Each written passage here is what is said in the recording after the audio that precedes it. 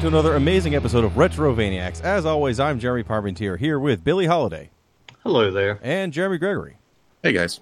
And this week we're going to take a look at Gunstar Heroes for the Sega Genesis. But before we get into that, Jeremy, what have you been doing since our last podcast?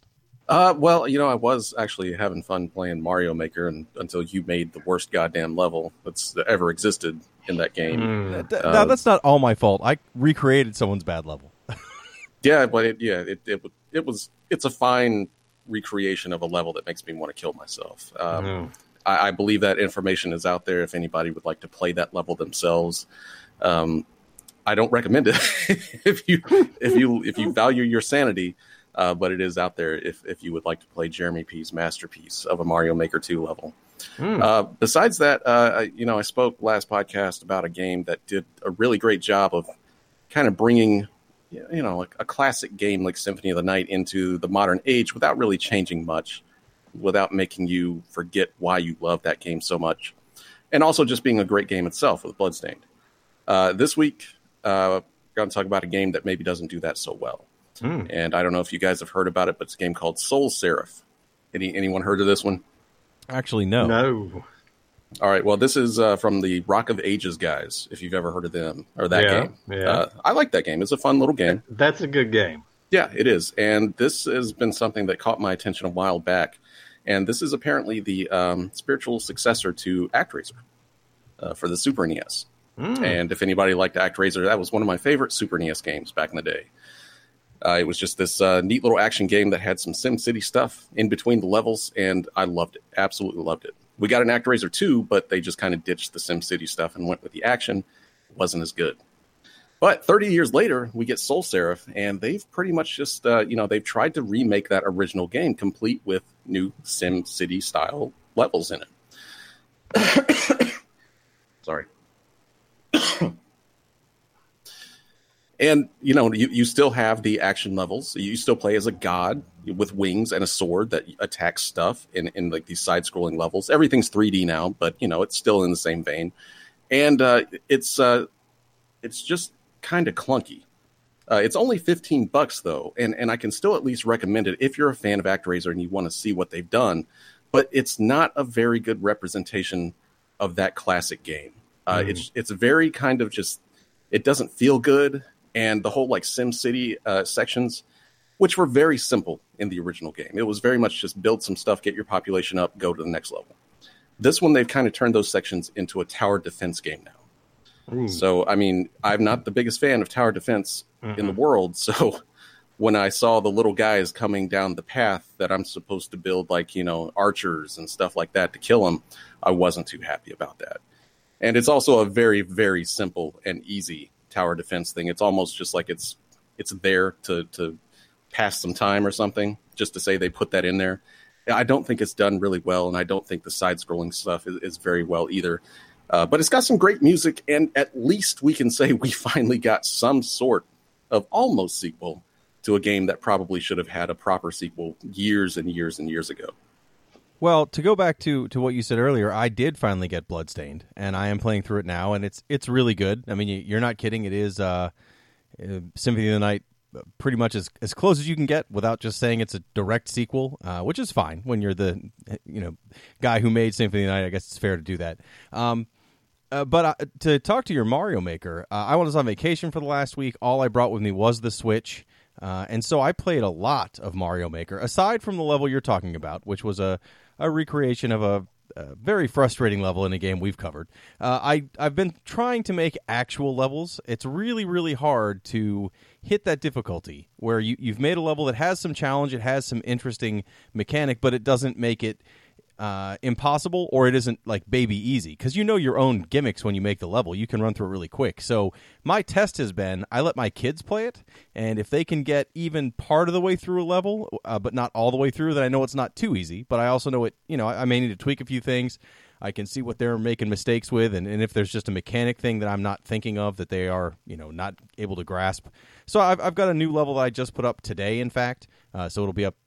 Obviously, when this posts, it's on our Instagram, or not Instagram. It's on our Twitter page if you want to find that. It's just a regular get all the coins level. But I'm trying to make levels that are actually close to Mario levels. They're interesting, but but not too hard. But yeah, it's really, really hard not to just end up falling into the trap of making every level be Super Meat Boy.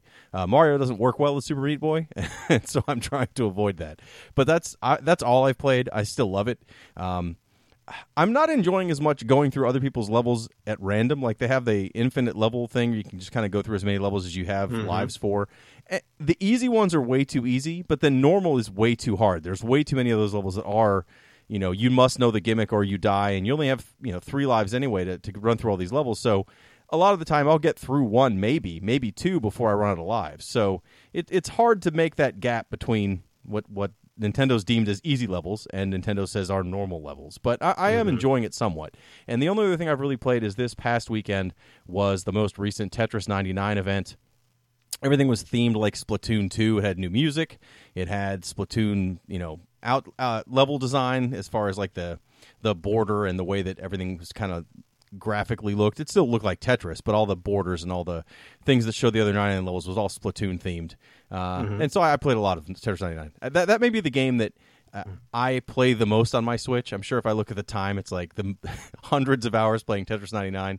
I don't know quite how that's grabbed me as hard as it is, but it totally is the thing I keep going back to. But yeah, other than that, Mario Maker 2, a good time. I'll put more of my levels up on my Twitter, and then I'll forward the good ones onto the Retrovaniacs Twitter. But I highly recommend it to anyone who in any way likes Mario. But you have to also like making the levels, or it really isn't as good as just a level delivery system. It's the making them is the most fun. So Billy, what have you been doing since our last show? Well, it's still Stardew Valley. It's a fucking game. I've been playing through that quite a bit. I won't go into the details of what I've been doing on there, mainly because I'll come to the realization where I'm playing a game where you just do the same thing over and over again. But yeah, Mario Maker has finally shook me from it just a little bit. I've really enjoyed going in there and just playing through some of the levels. People are, as expected, doing some pretty neat things on there, and I'm loving that story mode, so to speak. It's loose on story, but it's still a lot of fun to go through, and there's something very satisfying about rebuilding that castle and just opening up the little map they give you to roam around in. But yeah, a lot of Mario Maker. I have yet to try this Jeremy P level. I will be doing it as soon as we wrap up this recording, and I'll see what I think about it. I'm sure I'll be there.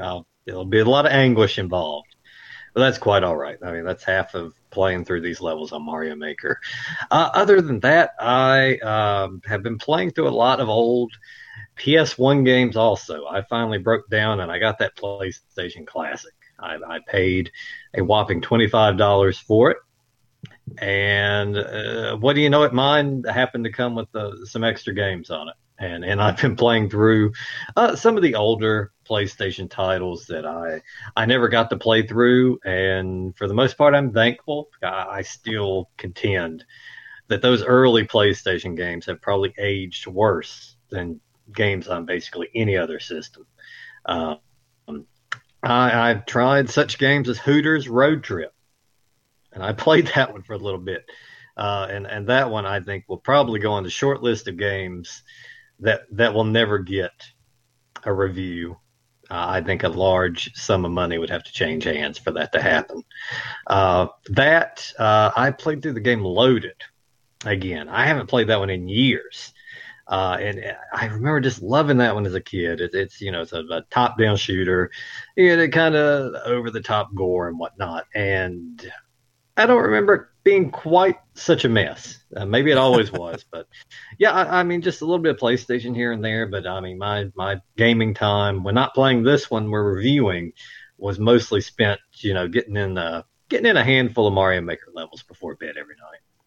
Well, I'm sure that nobody wants to hear anything else that we have to say about Mario Maker, so let's dive right into the other game you were playing, and hopefully so were Jeremy and I. Hooters Road Trip? Hooters Road Trip for the Sony PlayStation. No, Gunstar Heroes for the Sega Genesis.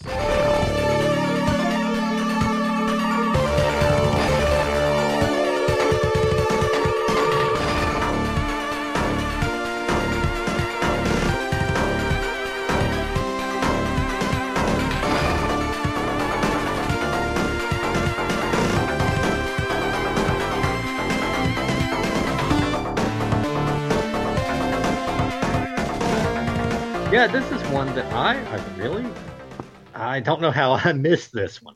I looked at the box online and all that, and for all intents and purposes, this is one that would have caught my eye. And I can't imagine my video store didn't have it. I just kind of knew about this one by name. I'd heard it mentioned, here and there. But yeah, it was always nice to sit down and play through a Genesis game that I, for all intents and purposes, should have played years ago. I actually rented this one several times as a kid. My video store did have this one. And thankfully, no one else really ever rented it, I think, besides me. And really, the only reason I ever got it in the first place was it was one of the Genesis games that had 2-player co-op, I noticed on the back.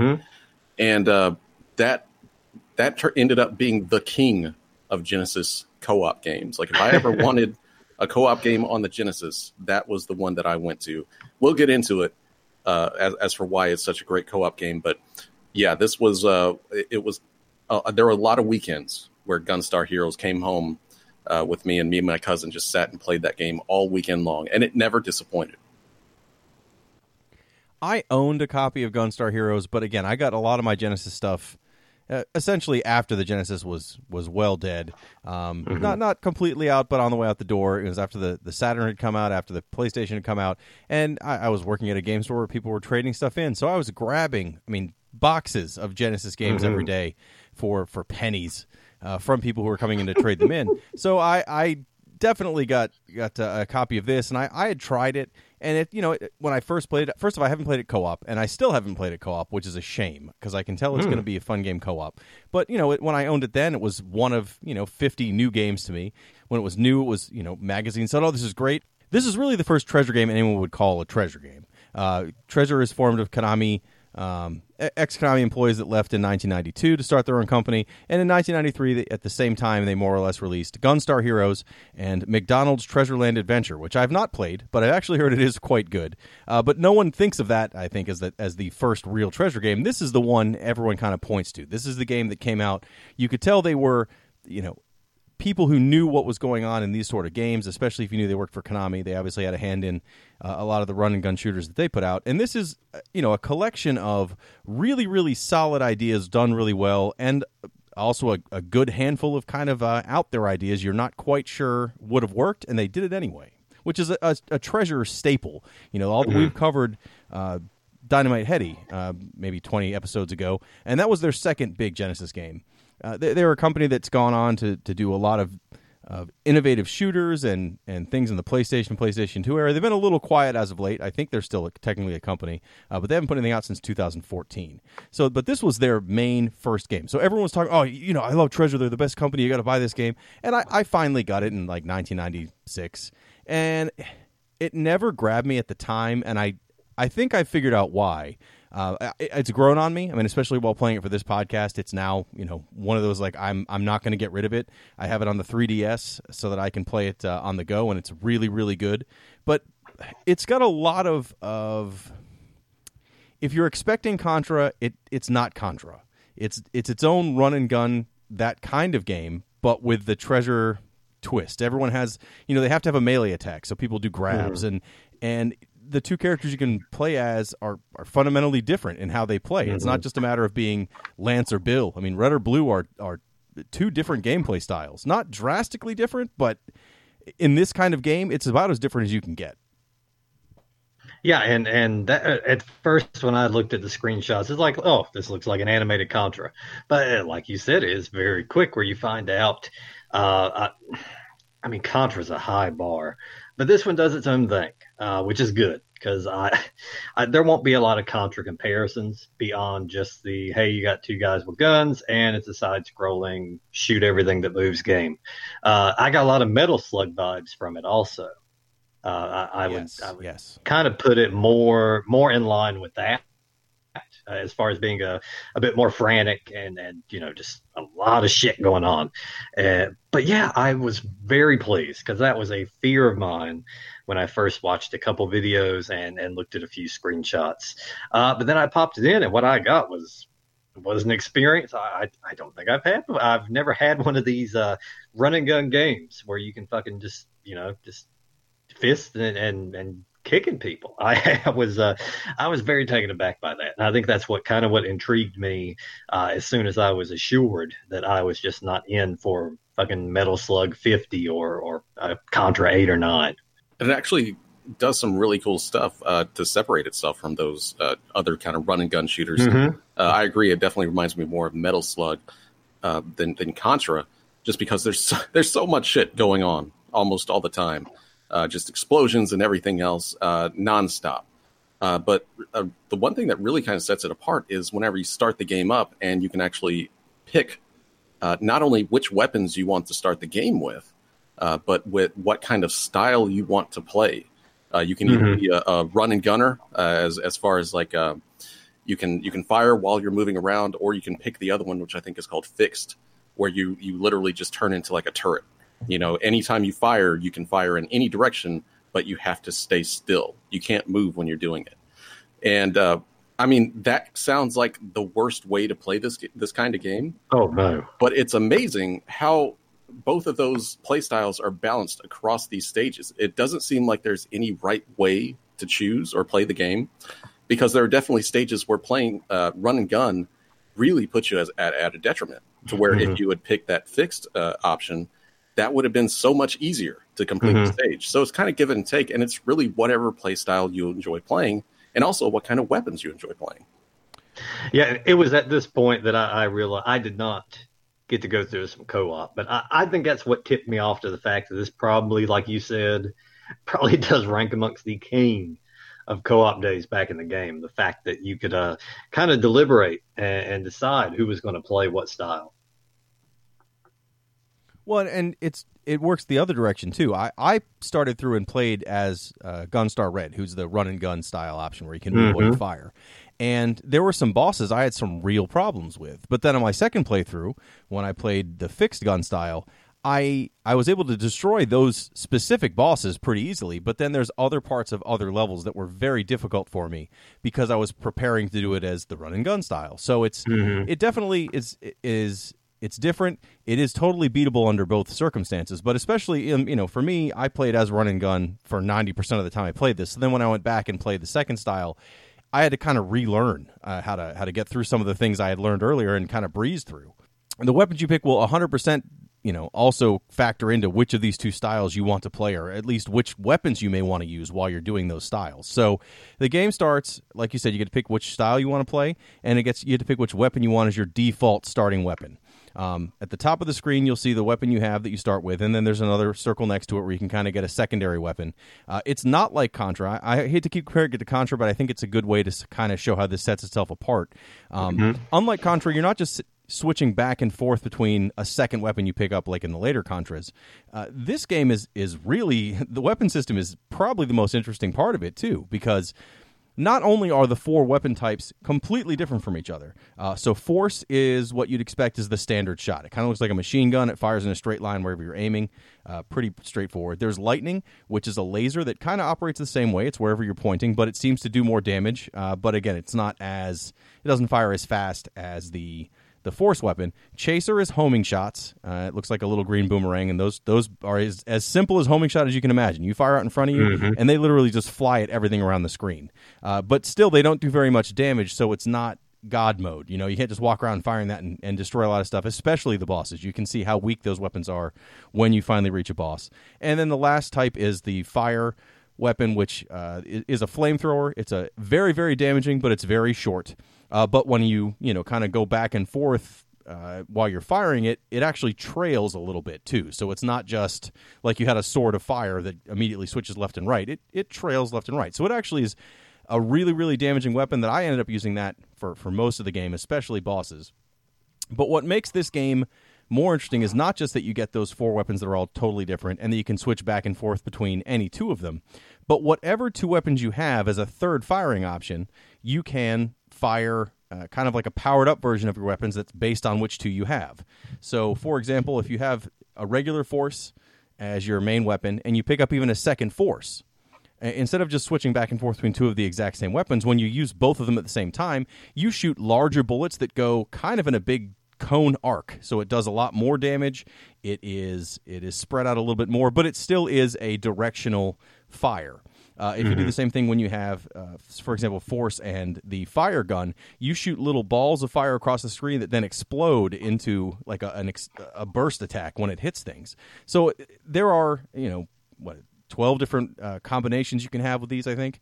My math's probably off there. But so there, I mean, the whole time, even my second playthrough, there were still a few of them that I probably never tried. I still don't know if double laser really does much more damage than single laser because it doesn't look a lot different. But still, the fact that you have those options, so you have up to 12 different combinations of weapons you can make, and there are plenty of weapon pickups in the levels. There's not a lot of them, and they aren't guaranteed. There's no, other than the very start of the game where you can pick what you have.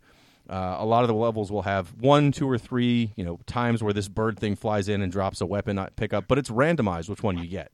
So sometimes it's the luck of the draw of how easy certain things are, depending on what weapons you're used to. But all the weapons are good. There's not a bad weapon in this game. And that's what I like so much about like just experimenting with the different play styles and which guns work best with it. And like Billy said, having that co-op partner, one person can really just focus on what they want to do with a certain type of weapon, while the other person can maybe stand back in that fixed style and just wail on everything else that's coming around. One of our favorite things to do was actually using the person that was using fixed play style would use the flamethrower with the homing weapon, which basically lets you, that flamethrower you were talking about, which has a very limited range, it now shoots off and you can actually control it with your controller.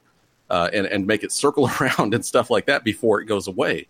So that becomes a really powerful weapon, especially when you're fighting like bosses that are maybe more, they stand still or you can't quite reach them. Stuff like that is really cool. And the fact that you have that much, that you can do that much experimentation with the weapons is really unheard of in a game like this. Well, and the other thing that I think sets us apart from a Metal Slug even or Contra is that you don't have one hit point. Like in Contra and those games, you get hit once, you die, you respawn, you keep going. This game gives you one life, and you have, when you start the game, 100 hit points. Now, nothing does 1 damage. Everything does a fair amount of damage. And there are health pickups you can find as you beat mini-bosses, and sometimes in some of the crates and things you destroy, you can get heart pickups that give you a little bit of life back. But generally, it means I don't think the enemies in this game are as... It's not as messy as Metal Slug. I mean, Metal Slug is designed to see if you can die 100 times. I mean, that's just how that game works. And Contra, on the other hand, it's a lot more precise. You need to make sure that you know exactly where every enemy spawns in. You know, as you've played over time, exactly where you need to be. This is kind of that in-between, where there is a lot going on, and sometimes it does get a little chaotic, and you're going to take some damage, but you're able to take some damage. You're not going to die. It doesn't take you back to the last spawning point. You have 100 hit points. So a lot of the things that when it gets super chaotic only do a small amount of damage to you. It really only seems like the bosses do a significant amount of damage. If you're at full health, that you're going to, you still might take 4 or 5 hits from most of the bosses. Where a lot of the, in-level enemies, you could probably take 20 hits and have not too much to worry about as long as you get those health pickups on the way. So I do like that it has the health bar, but that's one of the things when I first played it I didn't like, because I expected that preciseness of a Contra, and it's not quite how this is set up. I, in turn, oh boy, I was extremely thankful that you can take some damage on this, and I gotta say on this game that it shows too, because I mean I didn't find much trouble kind of getting through the stages themselves. Some of the bosses were troublesome. And even some of the mini bosses had their moments, but as far as getting through the kind of the regular lineup of enemies you face in the stage, I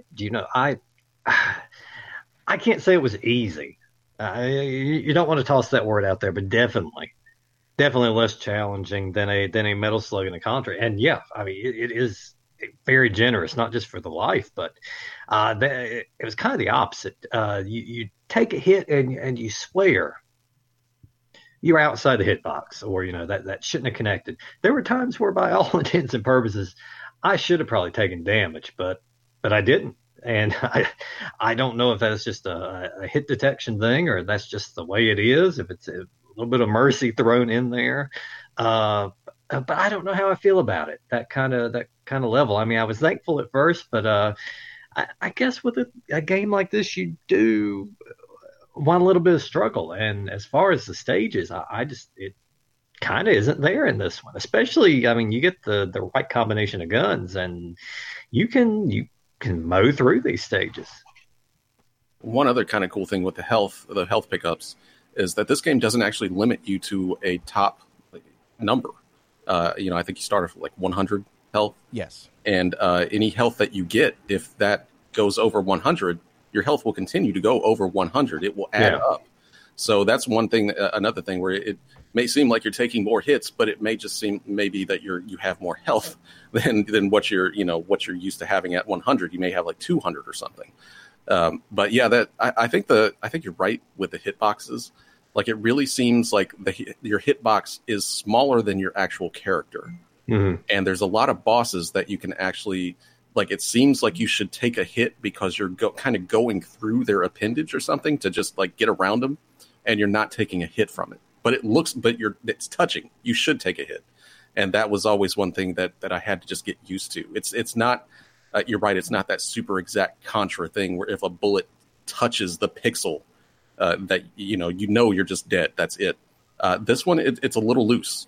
And I think that's just by design. I think it just makes it a little bit more, I don't know, kind of fun, just more run and gun.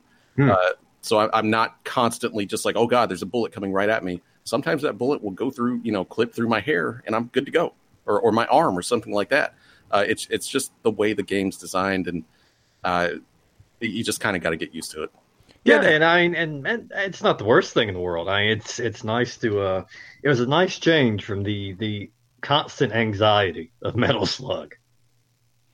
Yeah, no, I really like that. And there's also, like I mentioned earlier, that there's a melee attack. So it's not just running and shooting. If you're right next to most enemies and you hit your attack button, let off it from your rapid fire and then hit it again, you'll grab the enemy right in front of you. You can then throw them at people, which actually does damage to them, or sometimes you can, at the very least, it gets things out of your way so they don't hurt you. The other option you have with both characters, and they're slightly different. With Red, if you jump in the air and jump again, they do like this body slam looking thing. And if you're Blue and you do it, they do a jump kick or a diving kick if you push down while you do it. But it's another melee attack, and it's a little bit sloppy. Like when you use it a lot of the time, especially when I was in trouble, I would just start using that slam attack, and it seemed to make me invincible for a moment while I did it. A lot of the time it would knock stuff out of my way. Same with throwing people. If I was ever surrounded by standard enemies. On bosses, it's not quite as useful, although you can throw a significant number of these bosses. I would just start throwing enemies just to get them out of the way, and so if you had an immediate hitbox that took damage when you touched people, you wouldn't be able to use these attacks. They wouldn't be nearly as helpful. It's definitely I keep saying messy, and that sounds like a bad thing. I don't think it's a bad thing at all. It's just the way this game fits together. It is not require a completely precise play style. It's a little more messy, more like a brawler in that aspect, and I think that works really well for this. It makes it fun, but that's just one of the things that it took me a while to learn. It took me a while to understand that, and at first that was one of the things that kind of turned me off from this game, even though I heard how amazing it is, and I thought the level design, what I did play, was really, really cool, which is a kind of a treasure thing now, but at the time, nobody knew that, what treasure things would be. I will tell you what is messy, though, and that is when you get into co-op with somebody and those the throwing moves, because then you can throw each other. That just kind of happens if you are close to each other. So there are many times where you're just running by each other because it's so chaotic. There's so much stuff on screen that it's hard to keep track of each other. And if they get close, then you just take the other person and throw them. It's Rescue Rangers all over again. Yeah, I mean, it's not too far from that, except there's way too many things that are just flying across the screen now, like bullets, missiles, bottomless pits. There's just so much shit going on that you can just throw your partner off a pit and they're dead. And I think I mentioned in the bonus show, Super Puzzle Fighter, if you want to play a game that will make people hate you forever, if you're not paying attention in Gunstar Heroes, same thing will happen. But on the other side of things, throwing your partner into an enemy or a boss does an insane amount of damage. So, like, if you're at a boss or something and you're just I like that first boss in kind of the first stage, that plant boss that just kind of comes up and it's waving around. Like, you can just throw your partner into that thing up in the air and hit it a few times and it's dead. Like, it just does so much damage.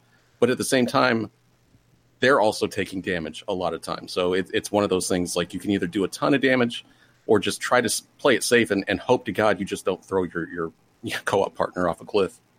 Well, and just one more thing on throwing people off cliffs, or in general, the pits in this game. They aren't instant kills, which is delightful. They normally do about 20 damage, it looks like, and then you kind of jump out of the screen, kind of forward or back. You can control it a little bit to get back on the right track. So thankfully, in a game where you only have one life, it doesn't instant kill you. You do have a limited continues, which is nice, and there are checkpoints in most of the levels. It's not marked with a flag or anything, but if you die in a level, you take the continue option, you will start, unless you haven't even made it to a mini-boss, probably after that first mini-boss.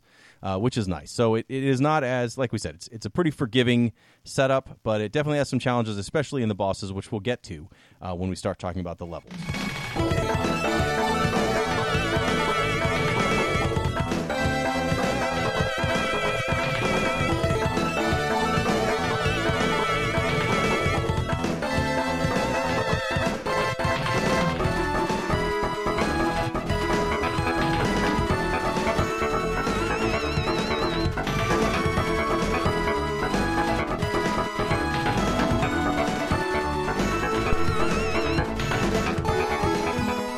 So the story for this game, before we get into the levels themselves, is pretty basic.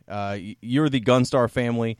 Years and years ago, there was some magical robot, Gold and Silver, that was supposed to come and destroy the world. You and your family stopped it, and now, of course, Colonel Red, who's the new bad guy, has decided that he's going to find the mystical gems that will awaken Gold and Silver, and he has the gems because he's kidnapped one of your family members or somehow mind controlled them, and they stole the gems to go get it. So now you're supposed to go and fight all of his generals and save your brother, I believe it is, and hopefully stop him from bringing back Gold and Silver. So that's the story of the game. It really doesn't matter for much, but it's there. But what makes it interesting is that kind of leads you to the first set of levels where you get to pick, as we mentioned earlier, one of 4 levels. To start the game, you can do them in any 4 levels you want. Let me try that again. You can do these 4 levels in any order you feel like. After you beat every level, we mentioned you have 100 hit points. After you beat one level, you start forever the next level with 120 hit points. And then if you beat 2 levels, you have 140 hit points as your base. So every time you continue or start a new level, that base 100 will go up until after you get to the 7th level. I believe it starts every time at 220. So the hit points, it's not 100%. It goes up, like Jeremy said, past 100. But then the base that you start at will also increase as you go on. So that's how you get a little bit stronger. The 4 levels that you can pick from the very beginning are the Ancient Ruins, the Underground Mine, which is a minecart level, but it is not as bad as I thought when I saw the words minecart level, a Flying Battleship level, and the Strange Fortress, which is a board game level. Holy shit, I didn't see that one coming at all. Speaking of didn't see him coming, I didn't see M. Bison being one of the villains of this game either. I mean, he's got the damn red, he's got the hat and all. Yeah, that's the main bad guy. That's the evil mastermind behind this game. You're taking down Shadaloo in this one. But yeah, I always love it when they can fucking throw a thing out and let you kind of pick your stage ahead of time. Even having never played this game and not knowing what any of the stages were at the time, it's just a nice option to have. And with this one, I don't feel like it's not like a Mega Man. I didn't feel like there's a clear advantage to do this one first, then go on to this one. This is more like a DuckTales. Jump in, pick your level, play through. Especially good if you're having trouble with one, you can go back. I would recommend everyone immediately run to that damn board game stage. I couldn't get over that. That one is the longest stage in the entire game, especially if you're playing with 2 players. If you're playing with one, you can skip a lot. But if you're playing with 2, the person that's kind of behind will generally land on every single thing you didn't pick or didn't get put on. Yeah. So you have to play every single one of those. But that's an awesome level. And you're right. Like, I would say maybe the first level, the forest level, is kind of the easiest, more introductory level. But then you would automatically think that the second level, which is the minecart level, would be the next easiest. And you would be wrong, because that is the hardest level in the entire game, especially depending on what difficulty you pick. Yeah, and it was on that board game level, and we'll talk about it more as we go. That I learned that I think in the boardroom that day when it came to the mini bosses on here, if you had an idea, it was going in the game. I don't think they were turning down anything at that time. I can't talk enough about how pleased I was just with the sheer variety. Whether you're fighting a fucking tree or a damn giant bubble, there's a lot of shit in this game, and my hat's off to them. I think when the happy face boss rolled up, was when I was just like, they just don't give a shit on this anymore. We need some bosses, and no ideas declined. Just write it down on your sheet of paper, fold it up, put it in the box. It's going in the game. I think my all-time favorite is just the little mini guy, the tiny little guy that you fight. It's a boss, and he's just this tiny little sprite, and it's a boss. It's just ridiculous. Well, and that's all on the board game level, which I think is definitely the most unique level because because each I guess panel you walk on the board game takes you to a little action screen, and some of those are as goofy as you can imagine, but they're short. But it still adds up. There's probably 18 to 20 squares on that map. So if you're having to hit every one of them, that would take some time. The first map that you have the option to go to is the Ancient Ruins, and that probably is the most straightforward. It's a jungle looking area. You're running. As expected, there's just guys jumping out of the screen everywhere. You're firing at everything you possibly can. The mini bosses aren't incredibly bizarre. I mean, that's what the level with that giant plant that is a little weird, but it's also extremely simple. You get the first mini boss is basically a plant grows and starts shooting things down from the sky, including these eggs that turn to caterpillars. But generally, if you just fire at the top of this flower, you can see their life count down. Bosses and mini bosses in this game, when you get to them, there will be a little counter in the center of the screen that shows their health. That's how you can kind of gauge how strong these weapons really are. Most of the regular enemies in the levels, some take multiple hits, but generally you can blast through them pretty easily with any of the weapons. Bosses where you can really tell, I have the regular homing shot. I'm doing, 10 points per bullet, and it's going to take all day. This boss has 4,000 hit points. Where the flamethrower, you're just watching by the hundreds their health fly down, but that means you're right next to them. You don't have any way to dodge stuff.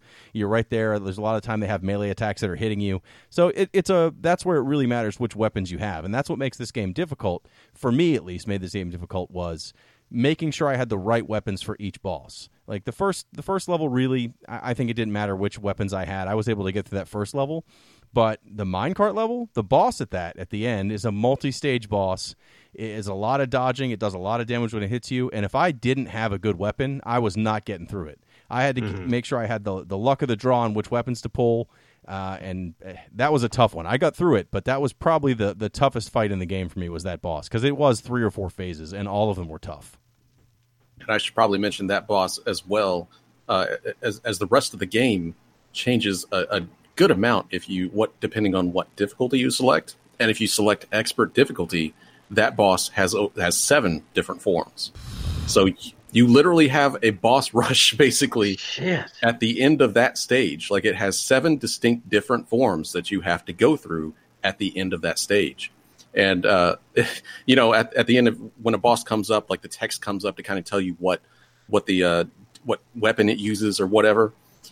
If you're on expert level and it's all 7 of those, you're just sitting through that thing for forever until you actually get to fight the boss, because you have to go through 7 fucking bosses to beat that level. Well, and it's a level with minecarts, which thankfully is not.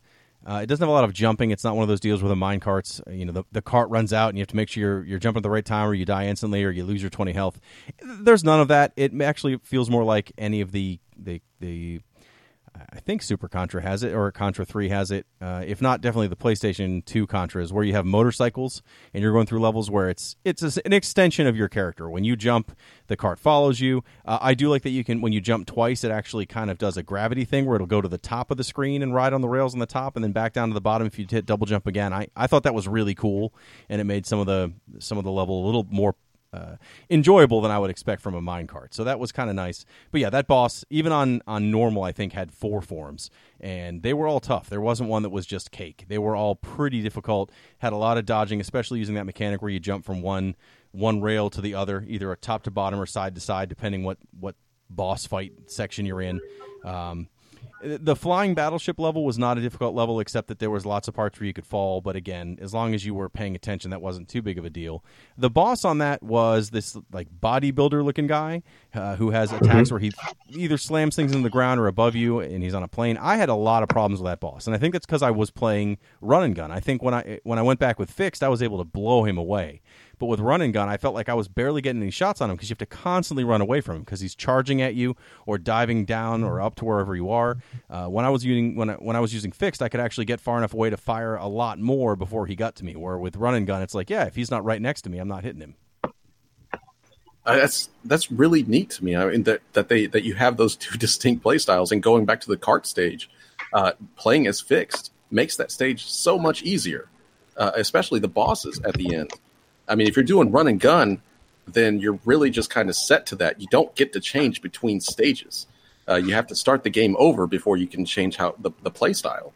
So you are stuck to whatever you pick, regardless, what you may want to change to later that might work better. Mm-hmm. And then the other level we didn't mention, well, we mentioned it, but the other level is that board game level. By far the most interesting level in the game because there are, after the introduction section of that level, which is a standard break into looks like a big warehouse. Not break into, but blast your way into a warehouse. Then you're brought up with a board game, and you roll a big die, and you go that number of spaces. And some of them will give you power-ups, and most of them will give you attacks. I think a couple of them actually make you go back some spaces or back to the start. And then when you get to the end, you fight the boss there, who's not hard at all, but it's that the idea that each of those rooms, some of them are boss fights, some of them are you have a time limit to get to the end. There was one that was like, I went into it, and it's like, oh, you have to destroy this boss, and I killed him in like 2 seconds, and I wasn't even quite sure what happened. But it didn't matter, because I knew I had 16 more spaces to go, and there aren't a lot of health pickups in that one. That's the only reason that level was difficult for me, was that I kept running out of life from mistakes I was making, and I got to the boss, who I thought was pretty straightforward, standard shooter boss, and I just could not have enough health by the time I got to him. So I had to start again, and at that point, the checkpoint for that level is the start of the board game section. So you got to do all those panels again if you make a mistake somewhere and don't have enough health for the boss. Special fuck you goes out to the go back to start space that is right next to the boss. The next to last spot is start back at the beginning, which is a huge FU. So once you beat these 4 levels, then you get to go to the last levels. Much like any game where you pick your levels, there's always going to be a couple more levels. In this case, it's 3 more. Not a lot notable on these levels. They aren't bad. They're just good action levels. And then, unfortunately, the last level is essentially a boss rush of every boss you've already fought. Thankfully, that second level, or the Minecraft level boss, is not to the same level at all in this one. When you get to him in this, he's not 7 forms of doom. But still, very, very difficult. The only checkpoint is after you get through all the bosses you've already beaten, plus Colonel Red, then you get a checkpoint for the actual final boss of the game. But that's one that I spent, of all my playtime, I easily spent almost half my time on this boss rush. I was determined to do it, just as if I had the Genesis in front of me, even though the 3DS does have some save state ability. I don't think this game needs it, but that boss rush, especially because you're either running fixed or run and gun, and you have to have the right weapons to get through some of these bosses. Man, I was having huge problems with when I got to that big bodybuilder guy his name is Orange. When I got to him again, I had a lot of problems with him. And Black, who's the boss of the board game section, on the board game time, I had no problems with him at all. I was able to destroy him pretty quickly once I had more than like 10 life when I got to him. He was extremely difficult in here because he has an attack I still don't know how you're supposed to dodge. I have no idea. I just kept getting hit by it over and over again. Is this that where the jewel where it gathers up the energy and then it kind of it's the beam? Is that what you're having trouble? Yeah, the beam that comes 3 times across the screen. It spins around slowly. I just could not figure out how to stop it, and I was able to, with the right weapons, do enough damage to kind of out damage him before he damaged me to death. But that can't be the right way to do it. No, I don't know either. I just perpetually just took the hit. I did look online, and someone did it just kind of like a glitch almost. They just had to time and the animation for like the body slam, and it just he kind of phased through the beam. I don't think it's how it's meant to be done. There's probably some obvious way. The thing to be said, I really enjoyed kind of the layout of this boss rush, because it's not taking up the entire screen. There's other activity on the screen at the time of this attack. The bosses are kind of gathered around a monitor and are viewing the battle as it goes on. And I thought that was just an awesome touch to see them react as you're taking on the other bosses. And, when you defeat one, the other one's like, oh, shit, here I go. I'm going in now. And just to kind of see they leave that screen and then they show up on yours. And just to see that kind of dwindle down, I thought that was a great little touch. That was a great effect thrown in to the way they laid out this boss rush. Yeah, that was actually my favorite part of the boss rush. By far. I don't like boss rushes anyway. I do appreciate that it wasn't just the same bosses over. I mean, it's the same characters, but it's not their bosses that from the earlier in the game. Mm-hmm. It's all mixed up. It's basically completely different. But yeah, seeing that little, they're watching a screen and seeing your progress and just seeing all the characters and their interactions with each other as it goes down was so creative. I love that stuff for any game to just throw something in like that. Also, I just wanted to mention real quick the side-scrolling shooter level that you get to do. Yes. Before this, I thought that was really pretty well done, and I hate to keep harping on co-op, but this is really what I know this game for more than anything. If you're playing co-op, one person actually controls the ship, and the other person controls where it shoots. And I thought that was a really cool way to do co-op on that stage instead of just doing the obvious thing of putting two ships on there. But it's a really well done shooter stage. Well, in single player, it is definitely at least, again, I played run and gun when I got that far. So it's like you had to aim where you want to fire, and then you hold on the fire button, and your ship will fly around and fire in that same direction. So it's one of those, like, if you had dual sticks or two players, that would make that ship level much, much better. It wasn't bad, but it was just a little awkward to play. That said, it was cool it was in there. I thought it was still, and I mean, I'm not good at shooters, but I'm good enough that I didn't have a lot of problems there, and really, I got through that on my first shot, but it was interesting. I liked that it was there.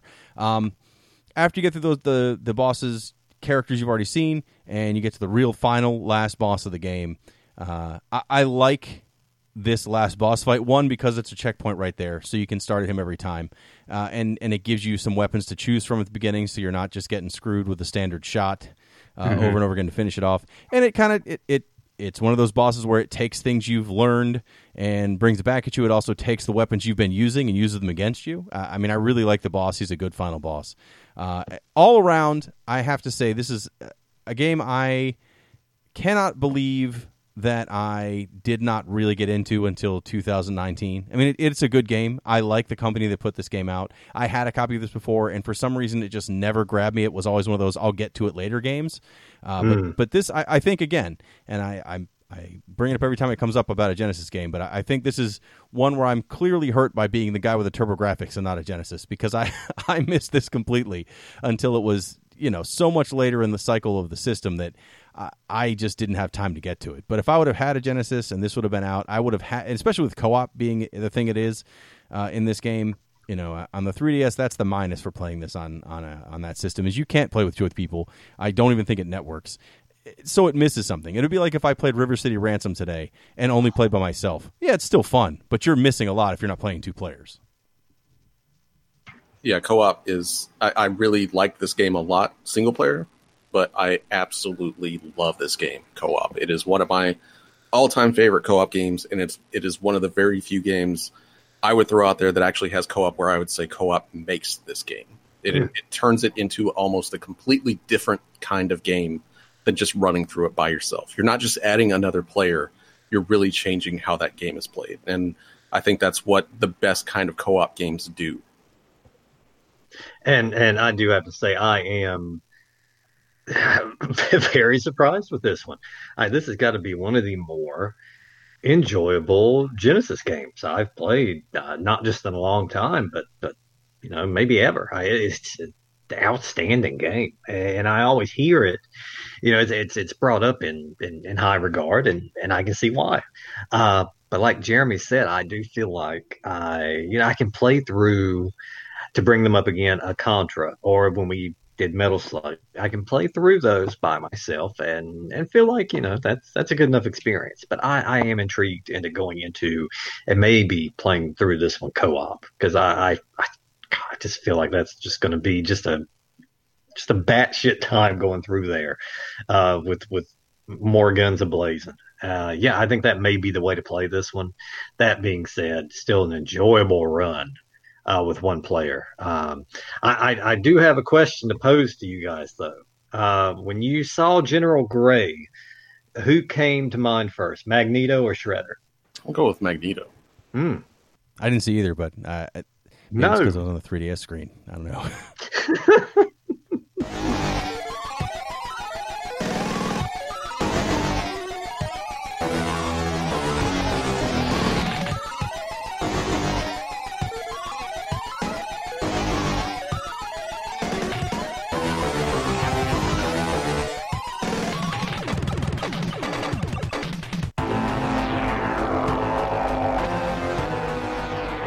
So this game did get a sequel many, many years later. This came out in 1993, and in 2005 there was a Game Boy Advance. Not even truly a sequel, kind of a total reimagination of the game. Gunstar Superheroes. It follows the same story. It is supposed to be based several hundreds or thousands of years in the future, but it's the same kind of levels. They just redid everything. It looks nicer. The new attacks takes a little more advantage of current hardware and new ideas, but it's not bad, but it's just not the same as this. I don't think it's quite as good. And that said, it was for the Game Boy. It was never made for a television console. So I don't know if it matters that it's not quite as good. And that's it. And that's it. That's the only sequel that's come out for this. Holy Treasure shit. doesn't do a lot of sequels. They made a sequel to this and a sequel to Guardian Heroes, and that's it. That's a shame. But this is thankfully available for almost everything. Like I said, I played through this time on the 3DS 3D remake. It's actually not a remake. It's literally the exact same game, but they added the 3D. And there's some extra game options you can turn on. I didn't use any of those. There's a mode you can have where you have all 4 weapons and you can cycle through them at will as opposed to just having 2. There's a level selection where you can have more health by default. I didn't use any of that for this playthrough. I did it exactly as the Genesis game would have been. But it's also, I believe, on the new Genesis Mini that's coming out, the classic, and it's been on several other collections of games that are from the Genesis. So there's a good chance that something you own right now, if it does not have Gunstar Heroes on it, it probably will at some point, and we highly recommend it.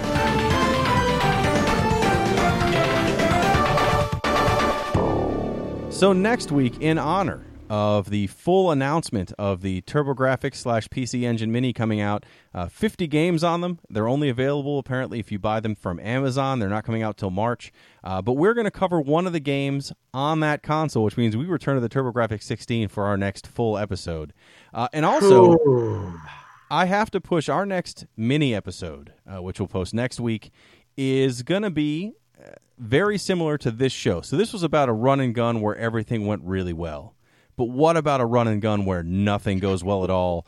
We're going to look at Amagon for the Nintendo, which is one of my all-time least favorite games, and I've got a lot of thoughts on why that is, and we'll get into those for the mini episode. But our next full episode will be on a TurboGrafx 16 game that will be on the TurboGrafx Mini. But I believe we have some listener questions we need to answer before we end this week's show.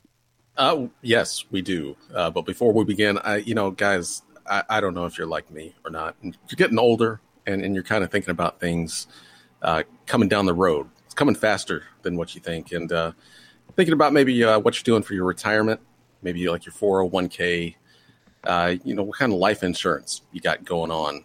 And if you're like me, you're also thinking about which contact form is right for me at this age. And the one that's really, made sense for me and my lifestyle is the one at retrovania.net. If you scroll to the bottom of that website, there is a contact form there. You can fill it out, and it'll give you peace of mind because you know that we have received your question and or suggestion or whatever the hell you want to send us, and we'll probably read it on here. So by all means, secure your elder years by going to retrovania.net, filling out that contact form, and asking us something, and we'll try to make things right for you. I'm going to call it. I mean, that's even better than a 401k for people, knowing not that they have their well-being handled in their elder years, but that we can answer questions on our favorite Garbage Pail Kids. So you should ask those questions. We will answer them in order at the end of our episodes. Yeah, just throw your 401k away on video games. We'll answer your questions about them. But anyway, our first question comes in from Mark, and he writes in about mini retro consoles.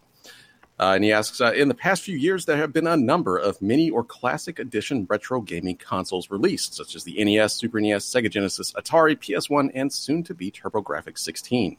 Are there any other retro consoles you think need a classic edition released, or any retro consoles that shouldn't do a classic edition release? Well, my answer, and I'll be honest, I think my answer covers both of those. They need to put that fucking Sega CD out for me. Put it out there. I that's just a console that I don't know if you can call it a console. It's just an add-on, but I have so many fond memories tied to that thing, and I don't know how many games you're going to be able to put on it. There weren't many strong games for that thing, but I'd be so happy to see that damn thing, to sit down and be able to play Slam City with Scottie Pippen without having to swap those discs out. To play through Night Trap again. Even fucking, Sewer Shark would be on it, and I would even play Sewer Shark again. That's how excited I would be to see this thing. So the one I think needs it the most is the Sega CD, and the one I think probably does not need it is also the Sega CD, because I am realistic, and I do know that fucking Ground Zero Texas would also be on it, and that's a game that needs to fade as far away as it can. My realistic answer is I'd love to see a Game Boy Mini. Like just literally the original Game Boy with a backlit screen, preloaded with 20 to 30 games. I would buy that day one, even though I guarantee I would only really play 2 or 3 of those games. Still, I want it. Unrealistically, I would love nothing more than a fully, like all the library, fully dumped out Virtual Boy. That will never occur. And Nintendo doesn't even act like it ever happened. But I would buy that also day one. But I might be the only one. But I would be super excited for that with every game that was released in the U.S., which I think is 12 games. So it wouldn't be a big library, but I really want it. That fucking Wario game on there was pretty strong. I had one for a short period, and it did hurt my eyes, but goddamn if I don't want it now, and I'm so sad I got rid of it. Mm-hmm. But I would take that. I think the only systems that don't need a mini, realistically, I mean, I'm sure there's a bunch of forgotten systems that, I'd like a Vectrex, but I'm sure we don't need one. But like the CDI, I don't think we need a mini CDI. I don't think we need a mini Jaguar, because that would really just be 3 games anyone wants to play and a bunch that no one wants to play. Those systems could do without. And I honestly don't think I would love to see a Saturn Mini that had some of the better games on the console, but that's still, at least to me, yeah, it's retro and it's old, but you can still find most of that stuff in a fairly easy, expensive for the system, but after that, you can get most of the stuff pretty easily. I think these older systems are more interesting, even though you can get a million Nintendo games. The idea just to have that tiny Nintendo console on its own was worth it to me. But yeah, I guess for me, it's those systems, the Jaguar, the CDI. I can pass on that. Even the 3DO, there are a handful of good games, but most of those were PC games anyway. Mm. And see, I kind of was thinking Saturn, a mini Saturn myself, but then what I was thinking of was mostly Capcom games, because those were the games I loved most on the Saturn. But then I remember that they're actually bringing that out kind of with, I don't know if you guys have seen this, with this giant honking Capcom arcade stick that has a bunch of games built in. And when I say Capcom arcade stick, I'm not just saying it's an arcade stick. It's literally Capcom, the name. It's an arcade stick built around the name Capcom. Yeah, it's amazing. Ridiculous. And the games they announced for it so far don't really seem... I mean, it's got Alien vs. Predator, the arcade game, which, I mean, that's almost kind of cool. But also at the same time, this thing, I think, was announced for like $200 or something. It's $250. I think it's $250. Yeah, like it's insane. I mean, it's supposed to be a really good arcade stick, but at the same time, it's ugly as hell. It's just a Capcom logo molded into a goddamn stick. It's just ridiculous. As far as one that I don't think needs made, but I really want to be made, is the 3DO. No one would ever want it except me, but I could play Way of the Warrior any time I wanted to. And along with several other terrible 3DO games like Killing Time. There's so many really bad games, more bad games on that system that I absolutely love than I think any other system.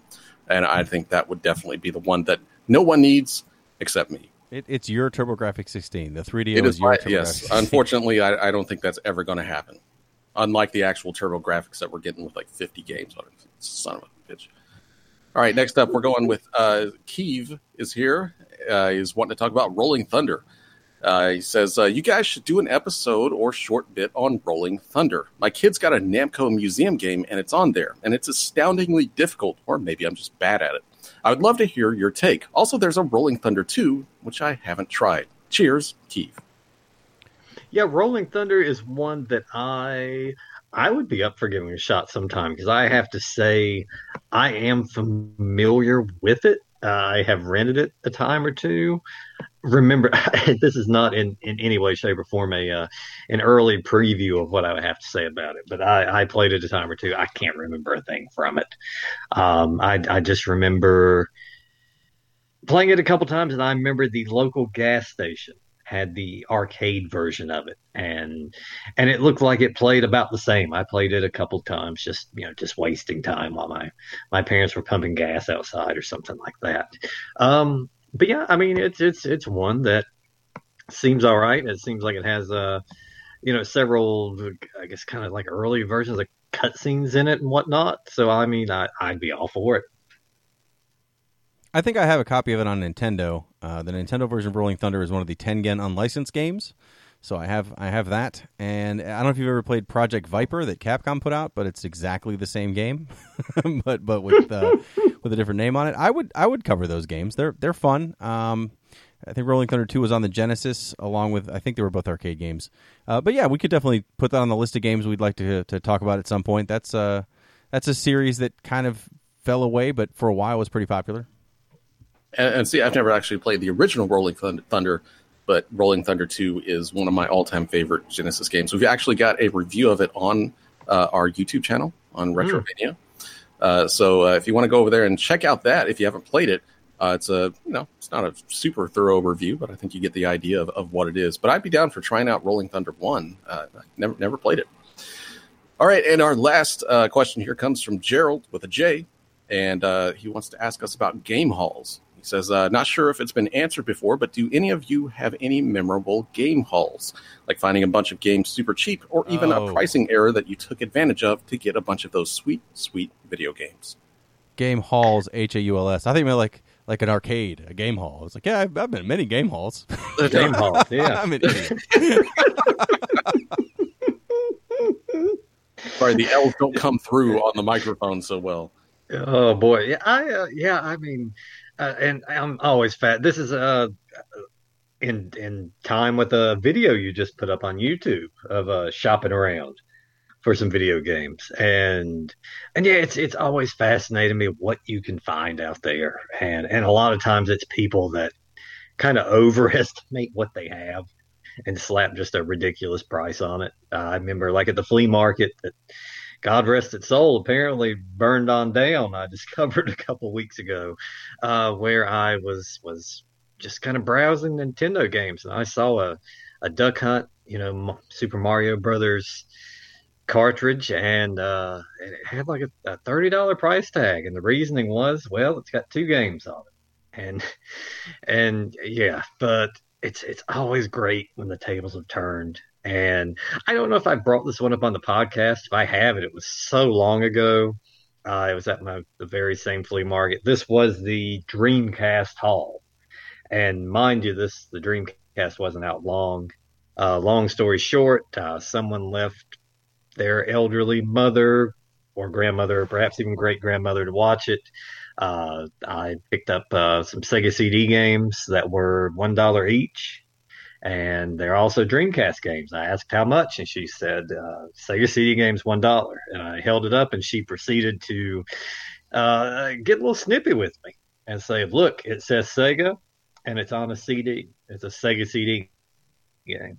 They're very well then. And I walked away with pretty much my entire library of Dreamcast games, some of which I was still seeing in the store, still at their retail price, but I snagged each for $1. Another time, and I don't know if I've spoken this one or not, I don't believe I have, was several years ago. I've gotten a lot of damn PS2s. Out of all the systems, it seems to be the one I've had to replace the most, and I just did not too long ago. But this is the one I had before that, and I went through Craigslist for this one. That's always exciting, and it's always I'd like a little danger when it comes to my video game buying. And so I pulled up there, and we're kind of out in the middle of nowhere, and it's a bigger house. This kid comes out, and I not the best with kids, so I'm already a little apprehensive to begin with. But this kid, fucking god damn it, he's awful snooty with me, and he's got the PS2 console. He's got a handful of games, and we had agreed upon the price on the Craigslist ad. I get there, and he's wanting to go up on. He's wanting to go up, and I said, well, we've worked out this price, which I think was maybe 60. It's a assortment of games, and he was wanting to go a firm 100, and his reasoning was, well, my brother asked for 60. My brother's not here. I'm here. I'm asking for 100. And at this point, I'm apprehensive. I'm a bit ready to leave. I don't want to go to jail on this day. And then I noticed, I look at the PS2, I give it a look, and I explained to him, I said, well, this thing is missing a piece out of it. This thing is not, have you tried this thing lately? He said, no, it's been, hadn't used this thing in years. And I said, well, it's missing this big piece out of the back. I'm going to have to go home and fix this thing. It's worthless. Not only, needless to say, I turned around like I was getting ready to leave, and not only did I get it down to that 60, I got it further down. I walked away, paying only $30. And what that dumb fuck didn't know, it was just missing the expansion bay out of the back of it. Completely unnecessary piece. System works just fine without it. It sat there without that expansion bay the entire time. It was a dirty tactic, but I felt justified at the time. Billie Holiday swindling children and old women. Hey, he drew first blood on that one. Or if you watch Trailer Park Boys, he drew first piss. True, I can't argue there. I don't have a lot of luck with flea markets or actual stores getting a good deal there. I mean, I bought things there, but I don't feel like I've gotten a great deal. When yard sales were a thing, that people were getting rid of their old games, and we're talking, I mean, years and years ago. Like when the Nintendo first came out and everyone was selling their Atari carts for $0.25 a pop, I easily bought boxes and boxes of those. That's probably the best honest deal I've gotten like that. Everything else I've gotten has been the result of working at a game store or working at a toy store. My favorite was I worked at a KB toy store in a mall for one Christmas. I just did night shift, coming in after the store was closed, restocking shelves. I don't quite know why I did that, but we were cleaning out this stock room, and there was a Sega Master System, and this is when the PlayStation had just come out, so 1995, 96. There was a Sega Master System in a box full of games that were kind of back in the corner, and I was like, what are these? I mean, they were still sealed. I mean, in the box, the Sega Master System 2, the second model that had like the door that opened on the top. And they were like, I don't know. No one knows what these are for. So the manager eventually, looked around and scanned them. And everything, the system was $20, and all the games were 99 cents a piece. So I was like, I'll buy all of that right now. And these are sealed Sega Master System games. I probably walked out there with 10 games, including, while it's not a good game, Strider for that, and Golden Axe Warrior. Strider and Golden Axe Warrior, along with the Sonic the Hedgehog and some baseball game, are the last 4 U.S. release Sega Master System games. So if you can actually get them with the U.S. UPC symbol and stuff on there, they're worth a lot more than if you got the European ones that will play on the Master System. Well, I didn't know any of that at the time. I just thought it was cool I had these Master System games. When I was selling stuff later, that's when I figured these things out, when someone had asked me, like, hey, can you check on the back of this box and see if there's a UPC sticker and blah, blah, and I did, and I was like, whoa, these games I bought for 99 cents, I just sold for like $350. Good for me. So all my hauls have been for I don't want to say being in the right place. I mean, I worked at the stores. I didn't steal these things, but if I wouldn't have been working in those places, there's no chance I would have ever found those things. I'm kind of like you. I never really had any sort of luck at flea markets or anything like that. I think really about the only game haul I've ever had was back when it was in the 360 days, and that was back when Blockbuster started closing stores. Oh, that was a time. Yeah, that was a time to be alive. Yes, and if you lived back then and you went to Blockbuster, you know, if one was closing, they were clearancing out their video games fairly substantially. And at that time, me and my friend, we had a coupon for like 50% off a Blockbuster purchase, a movie. It was supposed to be just a movie, but if you read it and you rang it up, it was 50% off your total purchase. Did they honor it even with the going out of business sale? We went to two places. The first place, we went and we grabbed a whole bunch of games that were like 75% off. And then we went up to the, and gave them the coupon, and the manager, it came down to the manager turning us away. So we were like, all right, fair enough. Now, they started at like 10%, and they worked their way up. At 75%, you were scooping up handfuls of shit at that point. Yes. Yeah, this was like ridiculous. And this was one of those stores that like closed in about like a month. So it went from the 10% to the 75% really quickly because we were watching back then. It was a way to get some super, super cheap games. But we went to the second store and we got a bunch of fucking games. They actually had more games than the first one. Walked up there with probably about 20 games each and handed them that coupon, and the woman behind the counter didn't even ask about it. She just scanned it through. We got probably, I think I maybe got around $400 worth of fairly new games if you just went and bought them brand new for about $25. I tell you, and you wonder why it went out of business. Yeah, I mean, they're going out of business anyway, so I was like, why not take advantage of this? And it wasn't anything that was, it was literally a coupon, and it was just 50% off your total purchase, basically. But it was meant for one movie. But yeah, that was probably the biggest game haul that I ever got.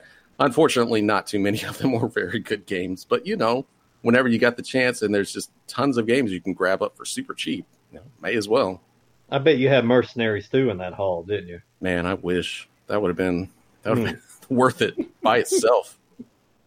It's got 16 copies of the Rise of the Robots.